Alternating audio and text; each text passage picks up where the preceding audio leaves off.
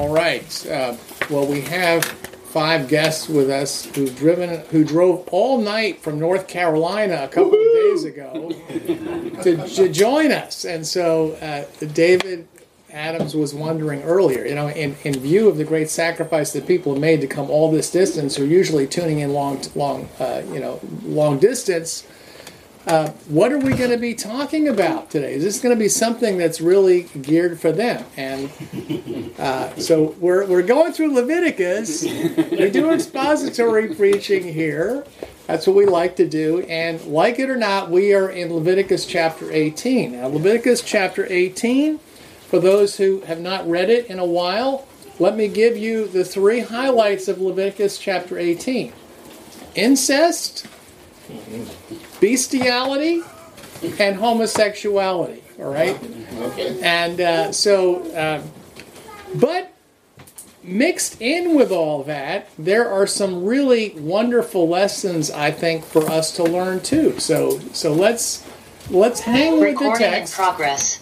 Let's hang with the text and let's learn from that. And for those who may have children around, I'm not going to be explicit, but I'm going to read the scriptures and we're going to talk about these things. So keep that in mind for those who want to join us for the rest of the lesson here.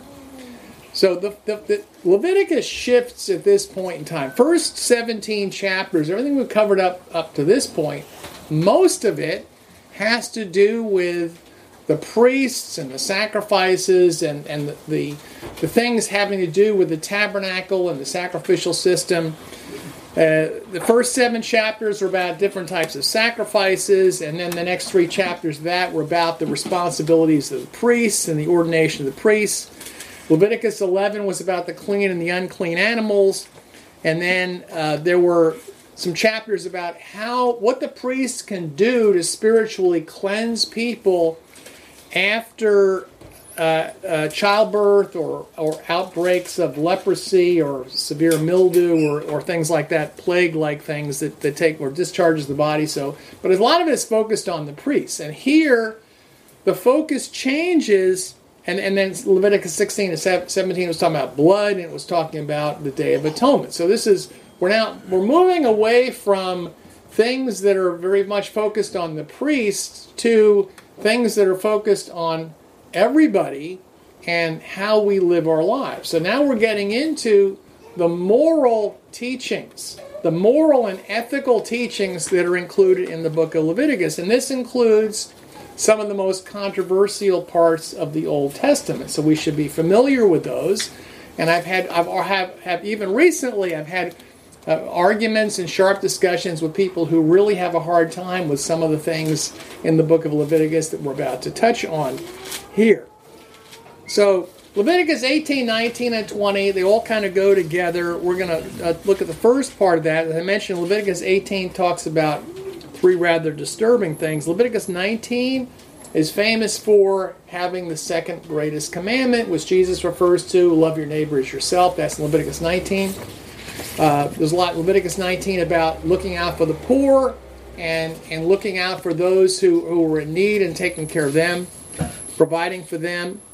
And so these 3 chapters, they talk about sacrificing to meet the poor and needy, living holy lives, not conforming to the world, things like that. So they're all in 18, 19, and 20. And so now that we're shifting into we talked about how the things having to do with the sacrificial system and the high priest, they foreshadowed things about Christ and about what Christ was going to do for us and his blood and how he atoned for our sins, how he was the ultimate high priest. So there's a lot in there that was foreshadowing Christ. Now, the moral laws that are in here, this is something that Christians ask all the time, is how many of these moral laws apply to us? Do they all apply to us? Do none of them apply to us? Do certain ones apply to us? And that's not an easy question to answer, but I'll just throw that out there for you to think about. And this raises another question. Well, what do we do with the law of Moses? I mean, I remember thinking as a young Christian that when I learned that the law of Moses was canceled, was done away with, was nailed to the cross, as it says in Colossians chapter 2, it says the law of Moses was wiped out, taken away, nailed to the cross. I thought, like with a contract, David's a lawyer who deals with contracts. A lot of times what they'll do when something no longer applies in a contract is they'll have the strikeout font where you have a line running through it. And I thought in my Bible, maybe they should have the strikeout font for all the parts in Leviticus, all these things that don't apply to us anymore. I thought, well, that'd be the whole book of Leviticus. But I look at some the scriptures, I think, well, actually, the New Testament talks about a lot of things from Leviticus and Deuteronomy, from the law of Moses, that we're supposed to learn things from. So, as mentioned in Colossians chapter 2, the law was done away with. On the other hand, it says that the law of Moses, these things were a shadow of things to come. So this was preparing people for what would come in the future.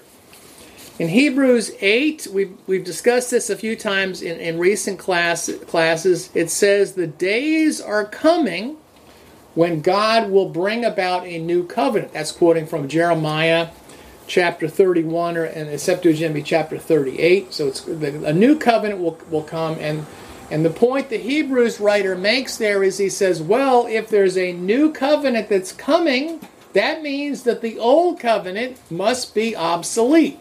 The old covenant is going to be replaced. So this is the old covenant. It's obsolete. Galatians, it says in Galatians 3:13, Christ has redeemed us from the curse of the law. Now, mindset a lot of Christians have is, well, the law, the purpose of the law, the reason the law was given was just to show us that we're so bad, we're such spiritual losers, that whatever rules that God gives us, we can't possibly follow them. It's just to show us that we're inadequate, we're no good, and that therefore we need to be saved by the grace of Jesus Christ through nothing that we do on our own. That was the purpose of the law. But the scriptures say something more than that in the New Testament, so that the good news isn't just that the law was worthless and showed us what derelicts we are. In Galatians chapter 3, let's turn there. What do we do? This is the question. What do we do with the law of Moses? Why was it given in the first place? Was it just to show that we can't follow the rules, and that rules are no good?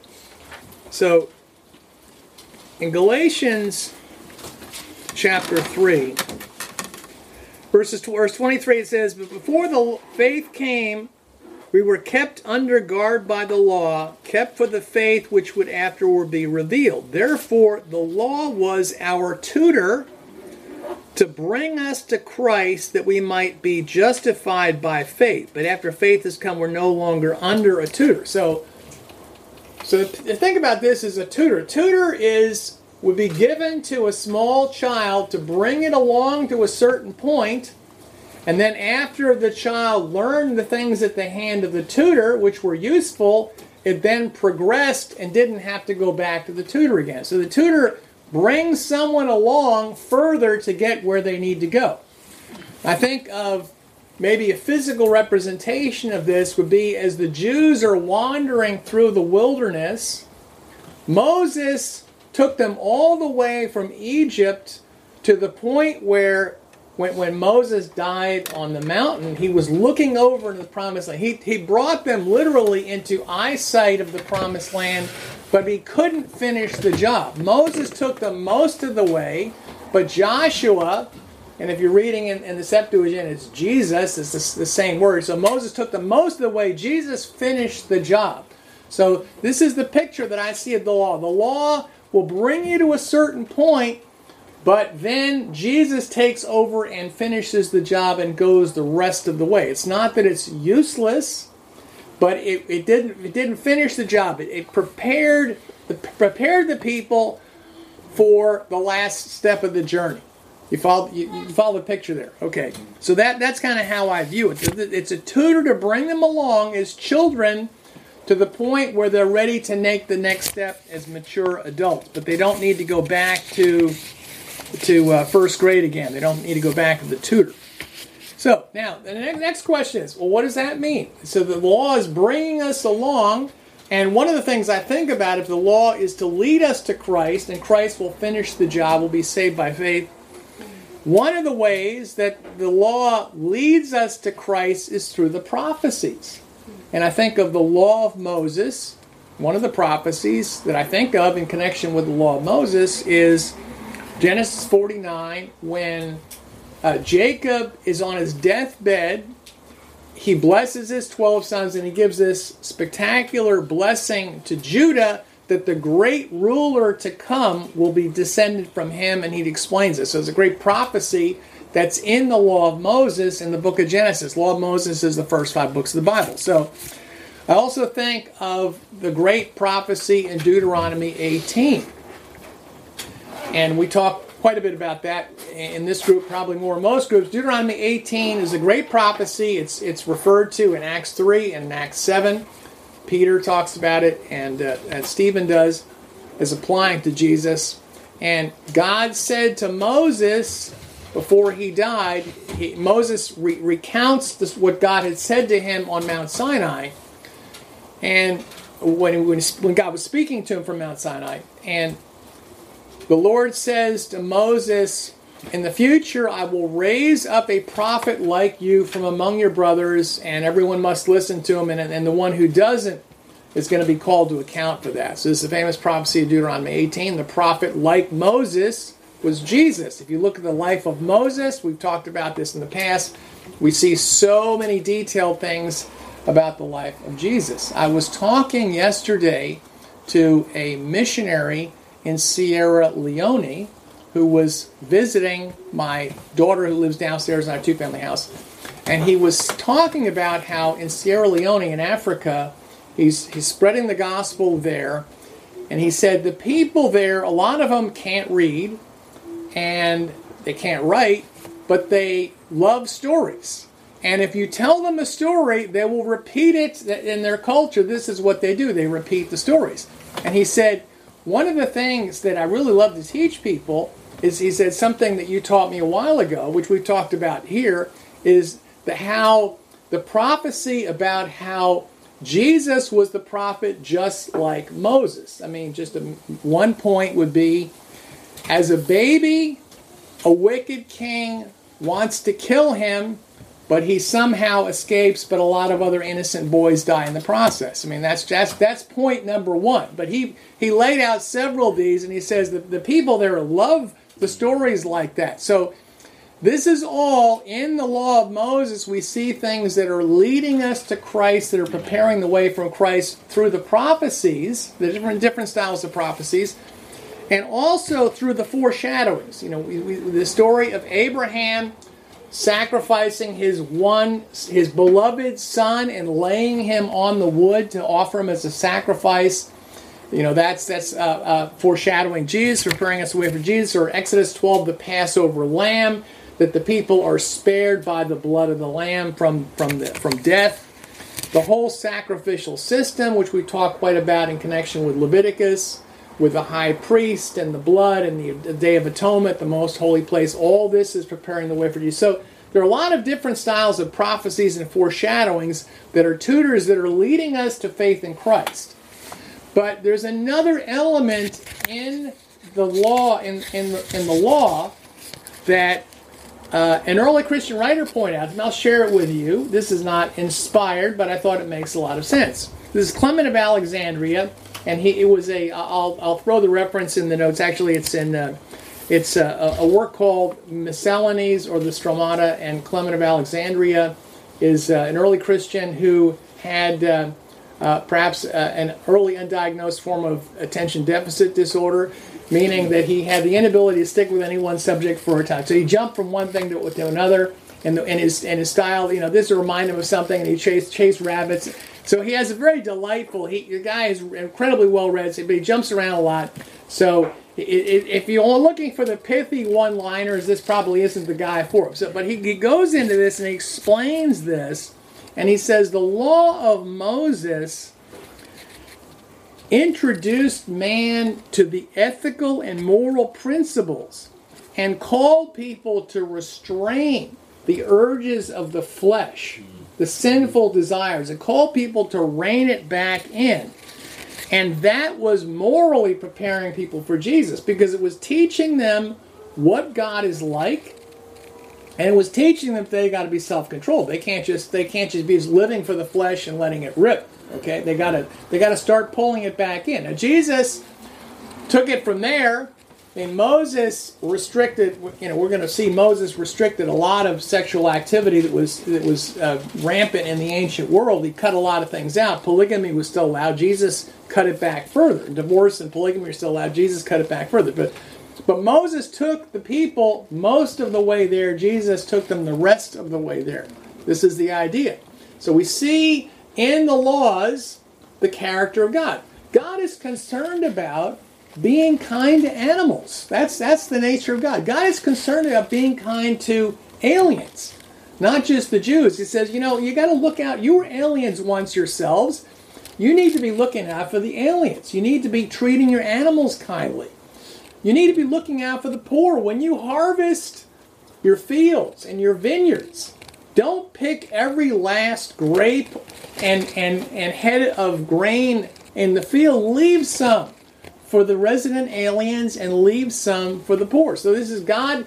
God is showing that he cares about the poor, and he wants them to do the same thing. So you see in the law of Moses the character of God. And also God is calling people to restrain their sexual appetites from just doing whatever they feel like.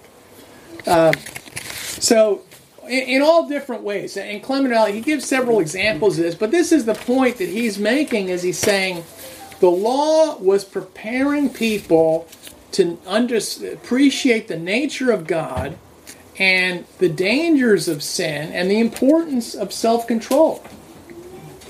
And the importance of respecting other people, the importance of marriage and the family, and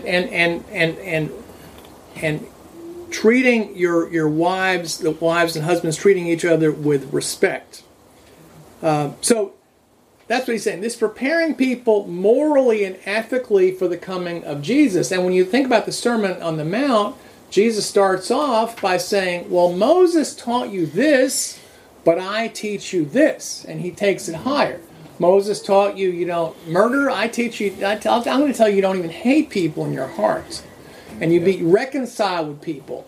Moses told you to give a certificate of divorce when you commit adultery, but I'm telling you, we're going to restrain it even further. I think John gave the example the other night. It says the law most like guardrails. Okay, yeah. But Jesus lays out an even narrower path after that, based on those. So this is preparation. Now, with that in mind, Amen. Let's open up and dig into some rather disturbing material in Leviticus chapter 18.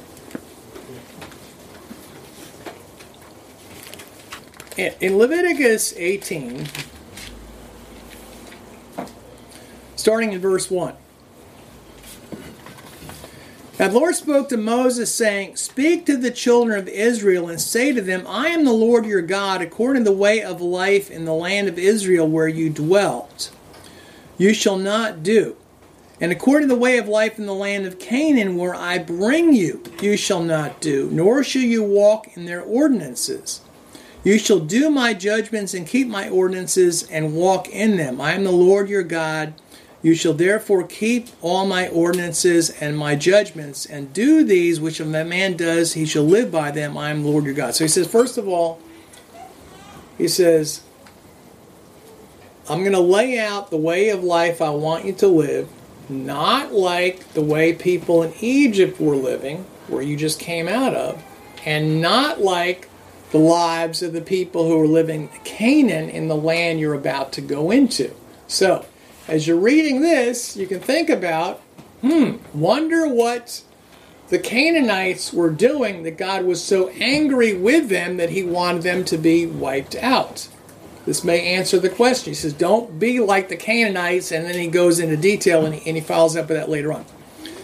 Okay, verse 6, none of you shall approach anyone who is near of kin to him to uncover his nakedness. I am the Lord. The nakedness of your father and mother you shall not uncover. She's your mother. You shall not uncover her nakedness. Nakedness of your father's wife you shall not uncover. It's your father's nakedness. The nakedness of your sister, the daughter of your father, or the daughter of your mother, whether born at home or elsewhere, her nakedness you shall not uncover. The nakedness of your son's daughter, or your daughter's daughter, the nakedness you shall not uncover, for theirs is your own nakedness. The nakedness of your father's wife's daughter, begotten by your father, she is your sister. You shall not uncover her nakedness.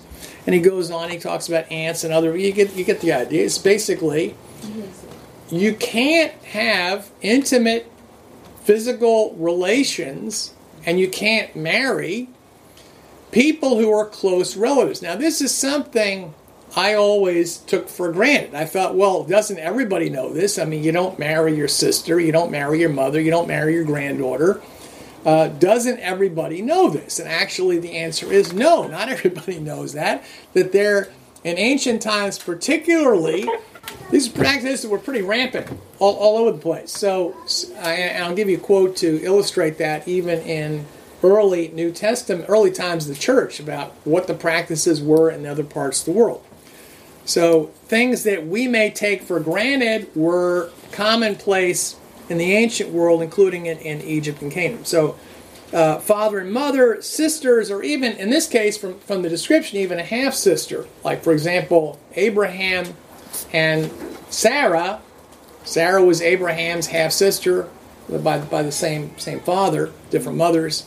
So this would be prohibited. So God has narrowed things down even from the days of Abraham, when Moses is speaking here. Your aunt, the daughter-in-law, close kin, and later on he even says that you don't marry two sisters because they're going to be rivals with each other. And what does that make you think of? It makes me think of Jacob with Rachel and Leah. He says, that was before that. He says, that's going to cause problems. Don't do that. So polygamy was allowed. Divorce, issuing a certificate, was allowed at this point in time under the law of Moses. But there were restrictions even from earlier times with God's people.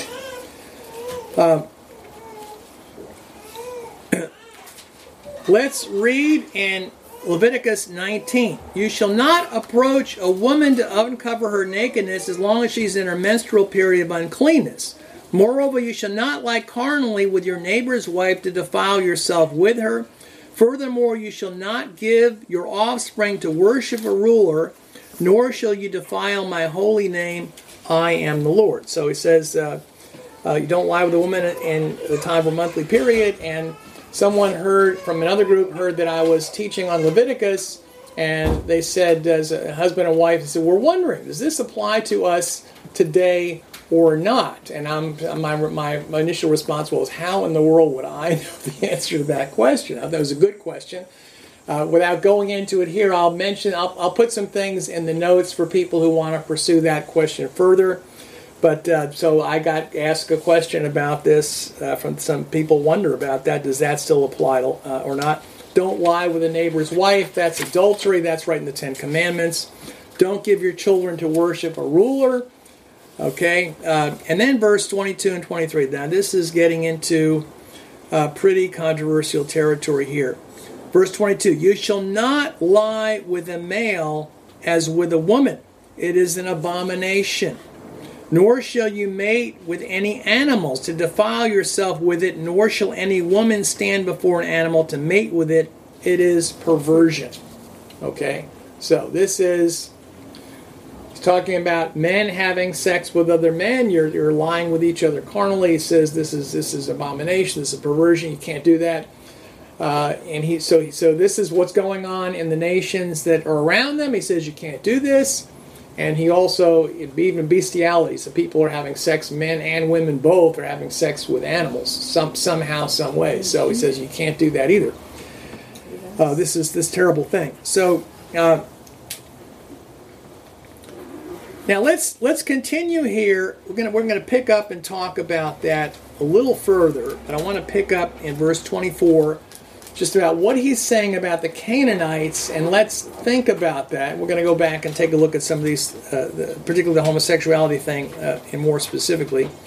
Verse 24, do not defile yourselves with any of these things, for by all these ways of life the nations are defiled,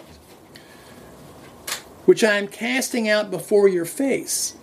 For the land is defiled on account, and on its account I am repaying them for their wrongdoing. Thus the land became vexed for those dwelling in it. You shall therefore keep all my ordinances and my judgments, and shall not do any of these abominations, either any of your own nation or the resident alien who dwells among you. For the men of the land before you did all these abominations, and thus the land was defiled. That the land not be vexed with you in your defilement of it, as it was vexed with the nations before you. For whoever does any of these abominations, these souls shall be utterly destroyed from among the people. Therefore you shall keep my ordinance, so as not to do any of these abominable customs which were committed before you, and not to defile yourselves by them, for I am the Lord your God. So he's saying, these things which I am prohibiting you from getting involved in, this is the reason I'm about to wipe out the people in the land that you're going to inherit, because this is how they're living. This is what they're doing. So they're involved in bestiality, they're involved in homosexuality, they're involved in incest, and he says this is the reason why they're getting kicked out. And it reminds me of what God said about 400 years earlier in Genesis 15. When Genesis 15, Abraham is in the land of Canaan, in the promised land, and God promises him that his descendants in the future will inherit that land. It was very interesting to me the way he describes that. In Genesis 15, starting at verse 13, it says, Then he, referring to the Lord, said to Abram, know for certain that your seed will be strangers in a land not their own, and will serve them, and will afflict and humble them for 400 years. So that's the captivity in Egypt. Also, the nation they serve I will judge, and afterwards they shall come out with great possessions. But as for you, you shall go to your fathers in peace, buried in a good old age. Then in the fourth generation they shall return here, for the sin of the Amorites is not yet filled up. So this was the picture. God was looking down the road, and he says, you're going to go into Egypt for 400 years. He doesn't mention Egypt, but that's what he's referring to. You go, and your descendants, you're not going to inherit the land yourself. Your descendants are. They're going to go into another land for 400 years, and we're going to wait until the sin of the people who live in this land is so bad, it's filled up, it's ripe, it's overflowing, and that's exactly when they're going to come out. I'm going to judge the nation. He's going to judge the Egyptians, but he's going to judge also the people who are getting involved in all this sin. So that was going on there. There's an interesting passage, to me it's very interesting, in Wisdom of Solomon. Wisdom of Solomon, it's not in modern Protestant Bibles. It's, if you have an old King James from the 1800s, 1880s or earlier, it's probably going to be in there. And if you have a Catholic Bible, an Orthodox Bible. 150 years ago, everybody considered this to be part of Scripture, pretty much. So in Wisdom of Solomon, chapter 12, the Scripture talks about the sins of the Canaanites here. And I found this very interesting. Starting in verse 3. It says, for you hated the inhabitants of your holy land long ago. It's talking about the Lord. Because they practice very hateful works of sorcery and unholy rites, these unmerciful murderers of children, who ate sacrificial meals of human flesh and blood, these initiates in the midst of an orgy, these parents and murderers of helpless children, you willed to destroy by the hands of our fathers, that the land most precious of all to you might be a worthy colony of the servants of God. But even these you spared, since they were men, and sent wasps as forerunners of your army, that you might destroy them little by little. You were not powerless to give the ungodly to the righteous in regular battle, or destroy them by terrible wild beasts, or by one severe word, but judging them little by little, you gave them a chance for repentance. For you were not unaware that their generation was evil, their vice implanted, and their reasoning would not change forever.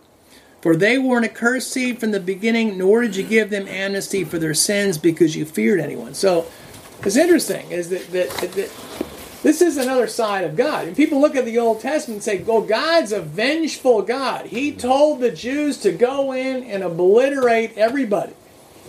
And actually it said, first of all, it says, these Canaanites were more corrupt and evil than you can even imagine. They're eating human sacrifices. They're offering their children as sacrifice. And they're eating the flesh and drinking the blood of human sacrifice. They're involved in orgies. They're involved in witchcraft. They're involved in the occult. They're involved in every form of evil. It says, but even then, God could have, with one word, obliterated them. God could have, in one battle, had the Jews wipe them out, but he wouldn't do that. Just like it says in Deuteronomy, he's going to send the horn in. He's going to drive them out slowly. One of the reasons that he would do that is because he wanted to give those wicked people an opportunity to repent. He wanted to give them a chance to repent. I said, wow, this is another side of God here.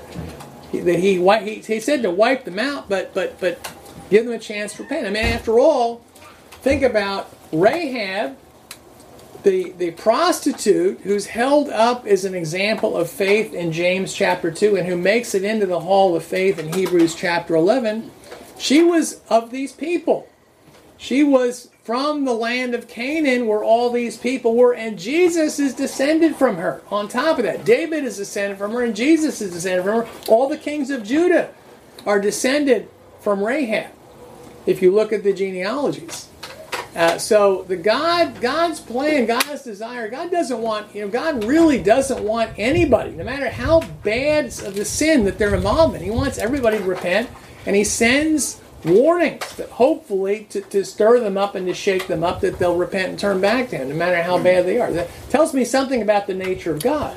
Also tells me something about the nature of the Canaanites in this whole story, to understand more of the background here. So the Canaanites were involved in all these sins that he's telling the people, the Jews, not to get into. God's concerned that when the Jews go into the land of Canaan, if they hang around, don't be deceived, bad company corrupts good character, that over time they're going to start to pick up the habits and the customs and the mindset of these people. And they're going to get destroyed by the sin of these people, which is the other reason why God said that you need to wipe them out, because they're going to completely corrupt and destroy you by the sin that they're involved with. So the people in Canaan are involved with incest. They're having sex with parents, children, brothers, sisters, close relatives, rampant adultery, bestiality, homosexuality. And it was so bad that the guy says the land itself is defiled. He says, when you move into this land, he said, let the trees rest for a few years. Let a few years of rotten fruit fall off the trees because this land is so defiled by the tremendous sin that's been involved in there. So I'm looking at this whole story here. I see another outside of God. I see mercy, patience, and yet justice of God at the same time. So let's go back to this question about homosexuality. One of my best, closest friends from college. I mean, this year's my 50th reunion from when I first started going to college, not from college. The 50th reunion of my freshman year. So I've known this guy for 50 years. We're in the same freshman dorm together, and he moved up to Boston for a little while, many years ago, and so some friends of mine and I started studying the Bible with him. He's very interested in Jesus. He wanted to know more. He liked a lot of the sayings and teachings of Jesus. But as soon as someone pointed out to him that homosexuality, sex between men and men, and he was HIV positive actually, so he had suffered some pretty severe consequences of the sin that he was involved in. As soon as he heard that, the Bible closed. It was done. He no longer wanted to study the Bible or have anything to do with the Christians because of what he learned. I mean, I think of what Jesus said in John chapter 8. I love the guy. He's a good friend of mine. Alice and I just spent some time visiting him. We're out on the West Coast, so I care about him. I still reach out to him and pray for him that he will repent and turn later on in his life. But this was the showstopper. It was I think of what Jesus said in John 3. This is the verdict: light has come into the world. Men love darkness instead of light because their deeds are evil. And he doesn't want to repent of that sin. And even recently when we got together, we were talking about the scriptures, he said, well, there's a lot of great things in the scriptures, but there are certain things in Leviticus, and he didn't mention what they were, and he didn't need to mention what they were. I knew exactly what he was talking about. He said there are certain things in Leviticus that are outrageous, that can't possibly be inspired by God, and certainly you don't believe those things. All right, so that's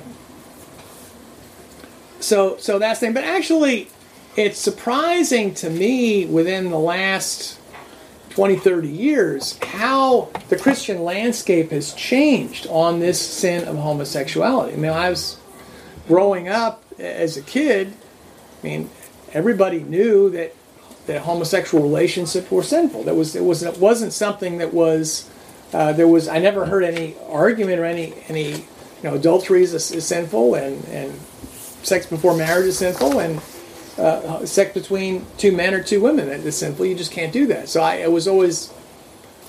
grew up believing that. It was maybe just kind of by osmosis than anybody showing me from the passages in the Scripture. But here we are in Boston, and Massachusetts was the first state in the country. It was not California. It was Massachusetts, the first state in the country to legalize same-sex marriage. And it was considered a moment of liberation. This is the progress. We're moving forward. This is great. Okay, now we got rid of slavery in the 1860s, and we get rid of segregation in the 1950s and 1960s, and now we have the liberation of homosexuals, of homosexual relations. Alice and I were in a waiting room in a hospital this last week, and the TV was on in the waiting room, and the President of the United States was speaking to the United Nations. And so we're there for 5 minutes, but I was listening to the tail end of his speech, and he was talking about how this is the war in Afghanistan, which was a total mess, total disaster. But he's trying to put a nice face on the whole thing, speaking in front of the UN about we need to be very concerned about LGBTQ rights being defended in Afghanistan, which is now a Muslim country basically under Sharia law. So trying to put a nice face on something that was a disaster on all kinds of fronts. And the thing that got me is this is someone who is identifying as a Christian and as a Catholic and as a Christian who's pushing this. And I'm not saying that we should be, the government certainly shouldn't be trying to enforce Christian or Muslim moral standards, but I thought, wow, how things have changed, that's being promoted and embraced and celebrated in the way that it is, even by somebody who's supposedly Christian. Several years ago, maybe 20 years ago at this point, 15, 20 years ago, I was teaching in downtown Boston It was to a campus ministry group where it was students who were Christians from all different campuses, Harvard, MIT, Boston University, Boston College, the other colleges in the Boston area, Northeastern. So there were students from all these different campuses there, and we're studying through the book of Genesis, and we got to the story of Genesis 19 of the destruction of Sodom and Gomorrah. And after reading the passage, I said, what was the sin of Sodom and Gomorrah that led to their destruction? Dead silence in the room. Nobody wanted to open their mouth and raise their hand and state the obvious. Nobody wanted to do that. And that was 15, 20 years ago. Things have gotten quite a bit further down that road because they didn't want to come across as being insensitive, being a bigot, being hateful, and having all these other things piled on top of that. And so I said, well, all right, instead of me answering that question, let me have a New Testament writer inspired Jude answer that question for us. So I turned to Jude verses 5 to 7 and read that. And you can follow along with me. It says, but I want to remind you, though you once knew this, that the Lord, having saved the people out of the land of Egypt, afterward destroyed those who did not believe. And the angels who did not keep their proper domain, but left their own abode, he reserved in everlasting chains under darkness for the judgment of the great day. As Sodom and Gomorrah and the cities around them in similar manner to these, having given themselves over to sexual immorality and gone after strange flesh, are set forth as an example, suffering the vengeance of eternal fire. So, there you go. So after reading that, the room became even more quiet than it was before. There were a couple of the guys were chuckling a little bit. They thought it was kind of amusing that I was stepping into an area that other people were afraid to tread on. But I think if I was going to make a projection of the future here, I think the day is fast approaching when people who are teaching on this subject will be shut down and not even be protected by the First Amendment. It's going to be considered hate speech. The churches that teach this will face severe persecution, including losing their tax-exempt status, and so forth. So it's not really good reason to be in a house church, so we don't have to worry about financial issues. The government cuts us off financially, doesn't change us at all. And the attitude of most churches today, this is a really uncomfortable topic. Nobody wants to touch this with a 10-foot pole. People don't want to talk about this. It's right in the Scriptures. It's right in the New Testament and the Old Testament. Because preachers don't want to be branded as intolerant, bigots, haters, judgmental, and they don't want to alienate people. They don't want to drive people out of the church. They want to be a welcoming, friendly, seeker-friendly church. Talk about things that make people feel good, and not about things that are going to be disturbing and are going to disrupt their lives. And I see particularly in the younger generation that people in my children's friends and their peer groups that the convictions are pretty murky in this area. Even in churches that are pretty solid on the inspiration of Scripture, they're kind of murky on this area. And I think it's the influence of they're going to school and they're hearing this message over and over and over again, right, about this is not a matter of sin, that this is just an ancient custom and this is bigotry and things like this. But what does the New Testament say about this? Is this just something that is in the book of Leviticus, or is it confirmed by the New Testament? Well, we just read the passage in Jude. I also think about Acts 15, when the Gentiles are coming to become Christians. Let's turn there. Acts 15. So think about this. Question of how much of the Old Testament applies. Gentiles are becoming Christians, and the question is, wait a minute, don't they have to become Jews first? Don't they have to get circumcised and follow the law of Moses and then get baptized into Jesus? And they get together, and the conclusion was, no, they don't have to get circumcised. They don't have to follow the whole law of Moses. But it doesn't say they don't have to do anything.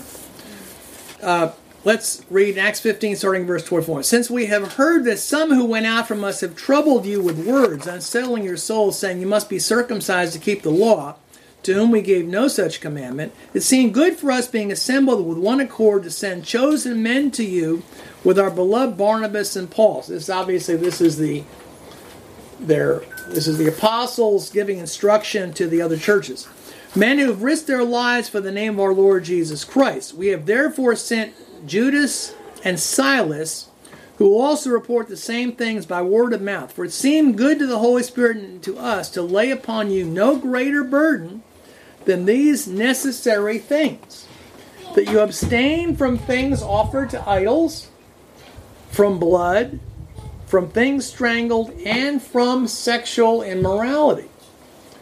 If you keep yourselves from these, you will do well. So the question was, do you have to follow the law of Moses or not? And the answer wasn't no. It was, well, just follow these four things. You're not going to stay away from idolatry and from strangled animals and from blood and from sexual immorality. Well, what does that mean? What is sexual immorality? Well, how do you know what sexual immorality is unless you read what it says in the law of Moses? It's sex outside of marriage, a man and a woman. Sexual immorality is defined in the law of Moses of what it is. So he says that's one of the things, one of the four things you still need to follow in there that the Gentiles had to follow, and to avoid that. 1 Corinthians chapter 6. Verse 9. It says they're dealing with expelling someone from the church for sexual morality. It's actually one of the things that is talked about in the past that we read in Leviticus 18 about a man is having sex with his father's wife. 1 Corinthians 6, verse 9. Do you not know that the unrighteous will not inherit the kingdom of God? Do not be deceived. Neither fornicators, nor idolaters, nor adulterers, nor homosexuals, nor sodomites, nor thieves, nor covetous, nor drunkards, nor revilers, nor extortioners will inherit the kingdom of God. And such were some of you. But you were washed, you were sanctified, you were justified in the name of the Lord Jesus and by the Spirit of God. So, think about this. This is in ancient Corinth. Corinth is a port city. They had people from all over the world there, and they had the sins from all over the world there. It says, hey, and it says, some of you, he's writing to the Christians in the church in Corinth, you were fornicators and idolaters and adulterers and homosexuals and sodomites. It says you were involved in these sins, but you were washed, you were sanctified, you were justified.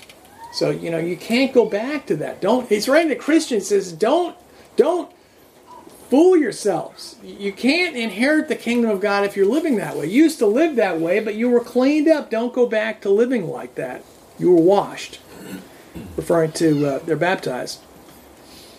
In Romans chapter 1, it talks about the descent of people, the descent of the human race into immorality. Let's turn to Romans 1:18.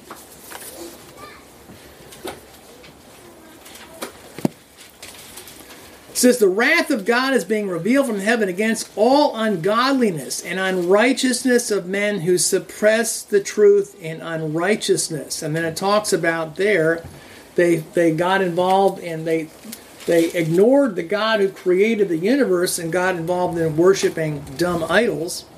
Verse 22, professing to be wise, they became fools and changed the glory of incorruptible God into an image made like corruptible man and birds and four-footed animals and creeping things. Therefore God gave them up to uncleanness in the lust of their hearts to dishonor their bodies among themselves, who exchanged the truth of God for a lie and worshipped and served the creature rather than the Creator, who is blessed forever. For this reason God gave them up to vile passions. Even their women exchanged the natural use for what is against nature. Likewise also the men, leaving the natural use of the woman, burned in their lust for one another, men with men committing what is shameful, and receiving in themselves the penalty of the error of their ways. And it talks about how just that all the depravity and all the sins that came as a result of that cascading fall, from refusing to acknowledge God to worshiping created things to sexual excesses to homosexuality, and then all the other sins that came out of that. This is basically the condition of mankind the people that had fallen into. There's a quote I read a while ago in the distant past, but I thought this absolutely fascinating. This is a Syrian Christian called Bardesan or Bardesanes, and he lived from 154 to 222 AD. So this gives you a little feel. This is pretty early in the church's history. He's a Syriac convert to Christianity who is familiar with customs in countries all over the world. So this is a little bit of a history lesson, and he's talking about what were the customs in different countries, in different parts of the world. Now I'll read some selections. So he's talking about the Persians, who were further east than where he is. The Persians have made themselves laws permitting them to take as wives their sisters and their daughters and their daughters' daughters. And there are some who go further and take even their mothers. And so he's talking about that. So those are the Persians. He's among the Bactrians, so they'd be from modern-day Afghanistan. They're called a group called the Kashani. And he says, the women do not practice continency, but had intimacies with their slaves and with strangers who go to the country. And their husbands do not find fault with them, nor have the women themselves any fear of punishment, because the Kashani look upon their wives only as mistresses. Okay, now let's move into Europe. But in the north, in the country of the Gauls, that would be France, modern-day France, and their neighbors, such youths among them as are handsome, the men take as wives, and even have feasts on the occasion. And it's not considered by them as a disgrace nor a reproach, because of the law which prevails among them. So, is same-sex marriage a progression as we're moving higher up in our understanding and enlightenment? No, it's going backwards. This is how people were living back in the early centuries of the church. The homosexual marriage was going on. It was in France and Greece and places like that. He said among the Britons, so this is now I'm going after people of my own heritage here, as going after everybody else. Many men take one and the same wife. So this is polyandry in Britain. Among the Parthians, who lived in modern-day Iran, the northern part, on the other hand, one man takes many wives, and all of them keep to him only because the law which has been made there in that country. So this didn't start when, in Islam they allow men to have 4 wives. This didn't start with Muhammad. This is a pre-Christian custom, an ancient custom that they're going back to. On the other hand, he's talking about this is what the people do in all the nations, but he says, however, the Christians, wherever they are, he says, what shall we say of the new race of us Christians, whom Christ at his advent planted in every country and in every region? For lo, wherever we are all called after the one name of Christ, Christians. On the first day of the week, we assemble ourselves together. On the days of the readings, we abstain from taking sustenance, to my fasting. The brethren who are in Gaul do not take males for wives. Nor do those in Parthia take 2 wives, nor those in Judea circumcise themselves, nor do our sisters who among the Geli consort with strangers, nor do those brethren who in Persia take their daughters for their wives, nor do those who in Media abandon their dead or bury them alive or give them as food to dogs, nor are those who in Edessa kill their wives or sisters when they commit impurity. But they withdraw from them and give them over to the judgment of God. Nor do those who were in Hatra stone thieves to death. But wherever they are, in whatever place they are found, the laws of the several countries do not hinder them from obeying the law of their sovereign Christ. So, what do you think about that? He's saying the Christians are a new race of people We are a new race. We are a new nation. And we have outposts in all of these other nations. We have some of our people in all these nations. But wherever we are, we don't follow the local customs. We follow the laws of our Lord and Savior. We are members of a new race. We are one people. We are called Christians. And wherever we are, we follow His rules, not the prevailing rules around us. Okay?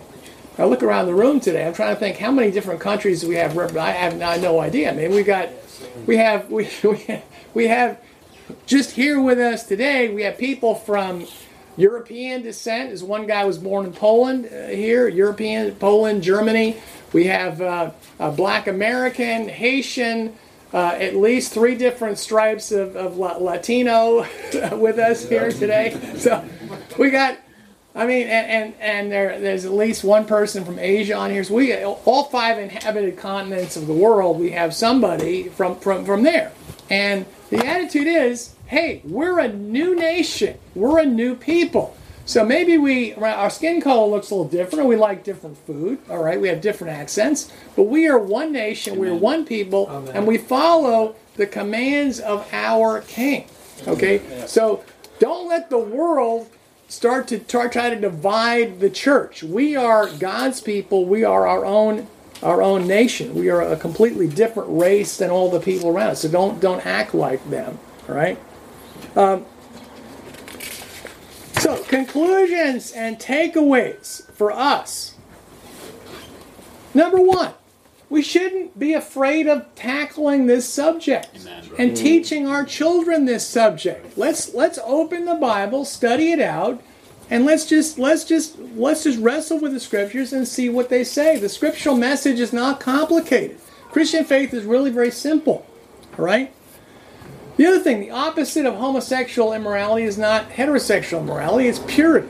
Right? That's the goal. The goal is not to turn homosexuals into heterosexuals, it's to turn everyone into people who are following the commands of Jesus and the high call of purity. So Christians from the beginning, either we lead single celibate lives, or we get married to one faithful Christian of the opposite sex. Those are our choices. That's it. And it's until death do we part. Those are the only 2 options. Amen. Wherever we live, whatever cultural background we're from, we follow the laws of our own King and our own kingdom, the distinctive laws. We don't care about the local customs. We don't follow them, all right? That's somebody else's problem, not ours. We need to take the high ground morally. The people who are pushing homosexuality are going backwards.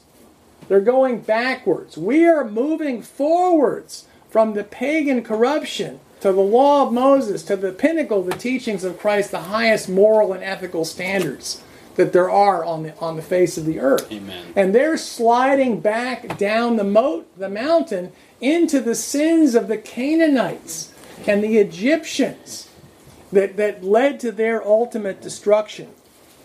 And the other thing is, let's not be hypocrites. Let's not just be picking on the sin of homosexuality. Let's address all the sexual sins. Let's address them all and call people back to, we can't be coveting. We can't be lusting after other people. We can't be coveting each other's wives. Okay, we have to address fornication. You can't have sex before you're married. Internet pornography. We need to be challenging each other and saying, hey, how's it going with your purity? How are you doing with internet the temptations that are out there? We need to be holding up the sanctity of marriage. That marriage is for life, the permanence of marriage. And Jesus said marrying a divorced person, he called it adultery. And adulterers are not going to inherit the kingdom of God. So we need to be restoring and teaching that hard teaching to the married people, to the heterosexuals. And we need to practice righteousness and self-control and preach that. Remember, was it Festus who said when Paul was preaching, he's preaching righteousness, self-control, and the judgment to come. And he says, I'm sorry, I'll come back later. I don't want to hear any more right now. It's Acts 24. Okay? We need to be preaching self-control. And recognize the mortal danger of conforming to the world and the pattern of the world around us. Don't do that. That's what God is warning the people going into Canaan.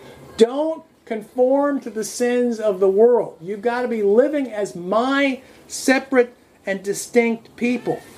And then preach the word in season and out of season, as Paul told Timothy in 2 Timothy chapter 4. What does it mean, out of season? That means when in season, out of season. To me, that means when it's popular and when it's unpopular. And this teaching in Boston is unpopular. Okay, I don't know if we're going to get thrown off the internet or whatever. Dave may be, that's David's concern. But our job is to preach the word in season and out, and let the chips fall where they may. Amen. This is strong medicine.